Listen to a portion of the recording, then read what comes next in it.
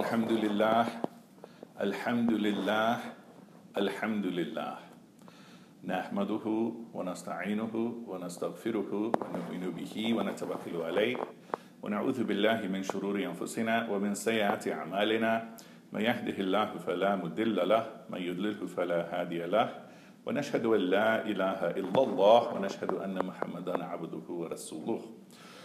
وصلى الله عليه وسلم تسليما كثيرا كثيرا أما بعد فنعوذ بالله من الشيطان الرجيم بسم الله الرحمن الرحيم فقال الله تعالى في القرآن الكريم يا أيها الذين آمنوا اصبروا وصابروا ورابطوا واتقوا الله لعلكم تفلحون صدق الله عليه العظيم. My beloved brothers and sisters, we praise Allah, we thank Allah, we praise, we thank, we lovingly appreciate Allah, and thus we say Alhamdulillah. Nahmaduhu, we praise, we thank, we lovingly appreciate Him. Wa nasta'inuhu, we seek His help. Wa nastaghfiruhu, we seek His forgiveness. Wa nu'minu bihi, wa natawakkalu alayh. We believe in Him and we trust and rely upon Him. And we seek refuge with Allah from the wrong within ourselves and the wrong actions in our actions. And whomever Allah guides, none can misguide, and whomever Allah lets astray, none can guide. We bear witness that there is no ilah but Allah, there is no master but Allah, we are servants to none but Allah, there is no God but Allah. And we seek from Allah to shower His blessings upon His servant and messenger, sallallahu alayhi wasallam, and many more, kathiran kathira. And once again, my beloved brothers and sisters, I ask you the same question I ask every single time I stand before you, and that is to ask yourself, what is changing? What is changing within your heart? What is changing in your relationships? What is changing in our society? And what is changing in the world? When we look at what is happening in the world, again, the ongoing situations all across the globe, including another attack where someone drove with a van through a crowd of people in Barcelona. And then this past weekend, the topic that everybody in the United States was talking about was Charlottesville in Virginia, what's been happening with the rise of white supremacists, the original complaint that they had was that a statue was being taken down and they were protesting against it. But the deeper point that is being made is that there are a lot of people who want a particular vision of the United States, which is a vision of an ethno-state of white people. Now, that is still a lot of people, but that's not the majority of people of this society. But it's still enough of a population that it is important to give them attention.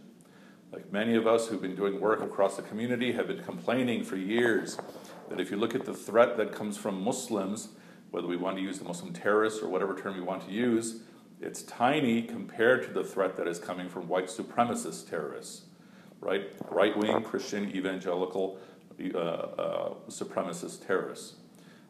There, the threat is much greater. And in fact, I used to speak, when in the days when I would speak at churches, often people would ask me, how come Muslims are not doing anything about ISIS? And I say, we are. But here, I live in Chicago, the Ku Klux Klan is a bigger threat for me, especially where I live. My family lives in Orland Park. The Ku Klux Klan, the KKK, recruits there and has been recruiting there for quite some time. In the KKK being a very old American white supremacist organization, a white supremacist terrorist organization. Now, the point for you and I to think about is that often when we picture an American, we picture somebody white. When we picture an American, even when I ask this question to 10-year-olds, they'll pick somebody white, even though for almost the entirety of their lives, the president was African American, Barack Obama. So the point here to think about is that even if all of these white supremacists were to stop doing what they're doing, our country is still a white supremacist state. And all across the globe, so many places where people have my skin color or even darker, you will find people who will try to lighten their skin because somehow, in the opinion of many people, that is higher status. Okay? And you still see in advertisements for marriage in our society among many of immigrant backgrounds, Desi backgrounds especially, people will say that they're looking for somebody fair-skinned for their son or for their daughter. Okay? Even though that is just the color of your skin. The color of your skin is part of your beauty. Obviously, it is not part of your superiority. And you and I all know the ayats that we quote, where Allah Ta'ala is telling us that He created us in many tribes and colors so that we get to know each other. But what is the best? Who's the best among each and every one of us? Is the one with taqwa. Okay? That you and I know. And taqwa is not a color of the skin. Taqwa is not in itself only action. Taqwa is a condition of the heart. And only Allah Ta'ala knows who has better taqwa than the next. It could be that each and every one of you has more taqwa than me, even though I'm the one standing here. It could be that there's someone else elsewhere who has higher taqwa than all of us. Meaning that is a condition of the heart. But the point is, my beloved brothers and sisters, when we look at these things that are happening in our society, nobody in this room is white, right? Rayan might be the closest, but nobody in this room is white, but all of us are part of this society, meaning every single one of us owns a part of this society. Even if you're here just for studies, you still have an ownership in this society, and you have a responsibility in this society. Because even though we imagine the common American to be white, most of the white people you're going to meet, especially in Chicago, they've only been here maximum 4 generations, maybe 5 generations. And you can talk to many Arabs who've been here that long as well. You can talk to many, many white people here who just came within the past 20 years, or who came with their parents. And so the point I'm making is that even though we imagine this country to be a white country, it is not. You can say it is an immigrant country. That you can definitely say. And that includes every single one of us in this room. So what am I saying, my beloved brothers and sisters? When you see something happening in our society, you do have to pay attention to what's going on. And every single one of us knows the hadith of Abu Sa'id al-Khudri. He's a very interesting person, as Sir Han can tell us, because he is buried where? He is buried in Istanbul. He's one of the companions of the Prophet, peace be upon him, and made it all the way that far in his work to expand the deen of Allah. But what is the hadith of Abu Sa'id al-Khudri? All of us know this, that if you see something wrong, change it with your hand. And if you can't, change it with your tongue. And if you can't, you should feel bad about it in your heart, and that's the weakest of faith. This applies to when you see something wrong in society, and this also applies to when you see something wrong in your own condition. Meaning, if I see something wrong within myself, change it with my hand. And if that is too hard, change it with my tongue, which means what? Dua. And if that is too hard, then at least I should feel bad about it in my heart. But what am I saying in the context of this society? You may feel that you have no strength, but every one of us has the ability to speak and to write. Okay? And if you feel that that is even too hard for you, every single one of us, at the very least, can make dua. Okay? Now, when you are changing yourself, dua is the change of the tongue. Okay? When you are trying to change society, dua is the weakest of faith. Because it takes no effort to change, to make dua. But when you are changing yourself, adhkar as well as dua are the actions of the tongue. So what am I saying, my beloved brothers and sisters? Anytime you hear of something wrong taking place, especially this growing trend of hate, at the very least, make dua about it. But more than that, every single one of us has the ability to speak. Okay? And some of us, mashallah, also have the ability to write. And this is especially a time where you need to do that. There's a famous story, probably not true, but it's still a good lesson, where Allah Ta'ala sends an angel to destroy a town. And some of you have heard this story. And the angel goes down and looks at this town, and he notices one person in the town who is in non-stop ibadah. And the angel is watching this man in this temple, whatever, it's probably not a masjid, and he is in non-stop ibadah to Allah. And then he's watching him, and he goes back to Allah and says, "Are you sure this is the correct town? I have been watching this town, and in this town there's this one person who has been doing non-stop ibadah to you for 500 years and didn't even blink outside of ibadah." And then according to the story, what does Allah Ta'ala say? Destroy him first. Because he didn't even blush when his society was falling apart. Okay? Think about this, my beloved brothers and sisters. If I spent all of my day in the musalla while our society is falling apart, then I might actually be doing something wrong. Okay? Often our masjids are empty, and it's not a problem if it's empty outside of prayer time, because in theory, we are supposed to be out in the world earning our own income to provide for ourselves and our family, as well as working to uplift society. Okay? Naturally, when it is time to pray, we should be in the musalla. But what am I saying, my beloved brothers and sisters? Again, and I can't repeat this enough, this is your responsibility, my responsibility. And to take this point even deeper, what is growing in our society is anger. Okay? Whether we speak of all of these supremacists, what's their fuel? It's anger. Okay? Now, why are they having anger? Because they don't know how to cope with life. Most of these people, these supremacists, are coming from or are supporting people from regions that in our country we call the Rust Belt or the Bible Belt. And what is the Rust Belt? The Rust Belt were regions across America where America was producing steel for the whole world. Okay? Then other places across the world started producing steel at a cheaper cost, and these steel mills shut down, but the economy never recovered. So you have all these people who grew up in these societies, in these neighborhoods, that are growing up essentially without income.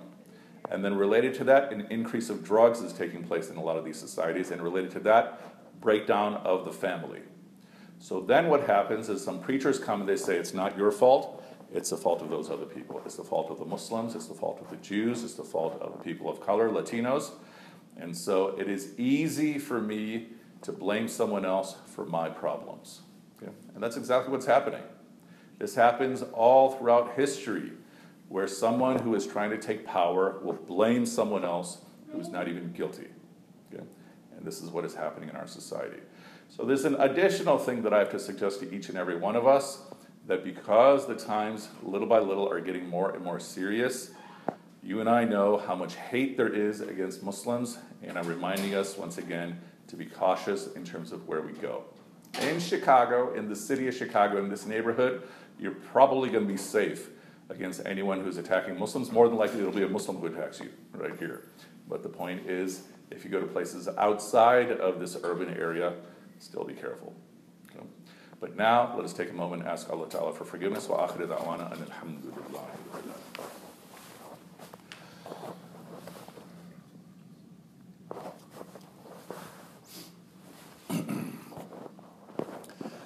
نحمده ونصلي على رسوله الكريم أما بعد. We express our praise and gratitude to Allah Ta'ala, and we seek blessings upon the Prophet sallallahu alaihi wasallam. So speaking about the Prophet himself, sallallahu alaihi wasallam, we all know his story. We know his story from his birth until he receives the first revelation, until he first receives wahi. And we know his story event by event by event, all the way up to and through his death. And you and I know that no matter how much suffering you and I might face, he faced more than every one of us. Right? I make the point over and over again that in his lifetime he buried Qasim. In his lifetime he buried Ruqayya. He buried Kulthum. He buried Zainab. He buried Ibrahim, his son. He buried 5 of his children. One of his children, Fatima, is the only one who survived. And the pain of losing your child, I don't know if there's any pain in this world greater to the person's heart than the pain of losing your child. And he lost 5 of his children in his lifetime, and he didn't have time, meaning in our world, life still goes on. He still had to remain the leader of his community. He still had to go visit the families of other people who were suffering. And he still had to answer the questions of the people who were coming to him. So what am I saying, my beloved brothers and sisters? All this stuff that is taking place around us that may scare us and in some cases may put us in danger, it doesn't mean that life stops. You are going to go through periods of time in your life that will be very, very difficult. Okay? Where you will have uncertainty about yourself, about your home, or you will have physical pain, or you have the illness of someone in your family, or you might lose your job or something. These are guarantees. This is a guarantee from Allah Ta'ala that you will be hit, but life still goes on. You don't have the choice to stop. Life still goes on. You still have to eat. And this we see in the Prophet, may peace be upon him. He still had to take care of the entire ummah. He still had to grow the ummah through the course of his own struggles. Think about it even when we speak of the year of sadness, that his wife dies in the same year that his uncle dies. And still, he had to continue preaching. And this is, you and I know, this is when he went to Taif, and then he came back and said that that was the worst day of his life. It's the worst day of his life in the most difficult year of his life. But then you and I know after that he had the night journey and things really began to change. But what am I saying, my beloved brothers and sisters? You are going to go through struggle. And either you can live anxious, worried, what's going to happen to me next, what's going to happen to me next, what's going to happen to me next, or you can just decide, all right, if Allah Ta'ala hits me with struggle, I'll deal with it. Okay? I'm not going to worry about it right now. Of course, those of us who are parents, mashallah, I mean, you're designed to worry about your children over and over and over again. And you're designed to have your children on your mind over and over again. But what am I saying? On the one hand, you and I have responsibility to this society. Okay?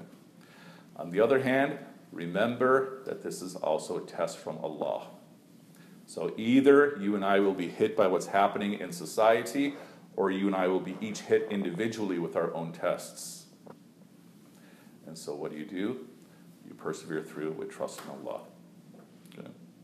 But what I'm saying you can't do is avoid your responsibilities to this society. Allah Ta'ala tells us a few times in the Quran, for example in Surah An-Nisa, that you and I have to stand up for justice even if it means going against your own self. Okay? And this is read two ways. One way, you have to stand up for justice even if you're guilty. Okay? And another way to read this, you have to stand up for justice even if you don't want to. Against your own self, against your nafs, because your nafs will tell you, stay home, it'll go away. Or stay home, other people will take care of it. No, you can't do that. Anyways, with that, I remind you of what Allah Ta'ala tells us in the Quran about the Prophet Sallallahu Alaihi Wasallam. The simple translation is indeed, indeed, indeed.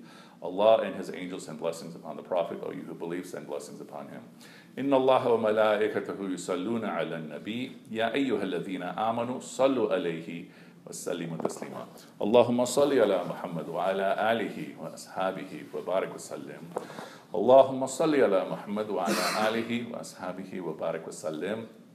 Allahumma salli ala Muhammad wa ala alihi wa ashabihi wa barik wa sallim. O Allah, we call upon you with all of your names to shower your blessings upon the Prophet sallallahu alaihi wasallam, and upon his family, and upon his companions, and extend the blessings and peace upon them.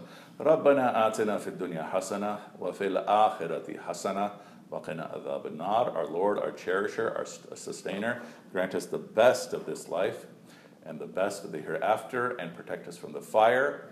O turn our hearts to your obedience, and make our feet firm against those who have already rejected you. Subhana rabbika rabbil izzati amma yasifun, wa salamun ala al-mursaleen, walhamdulillahi rabbil alameen. Aqim as-salah.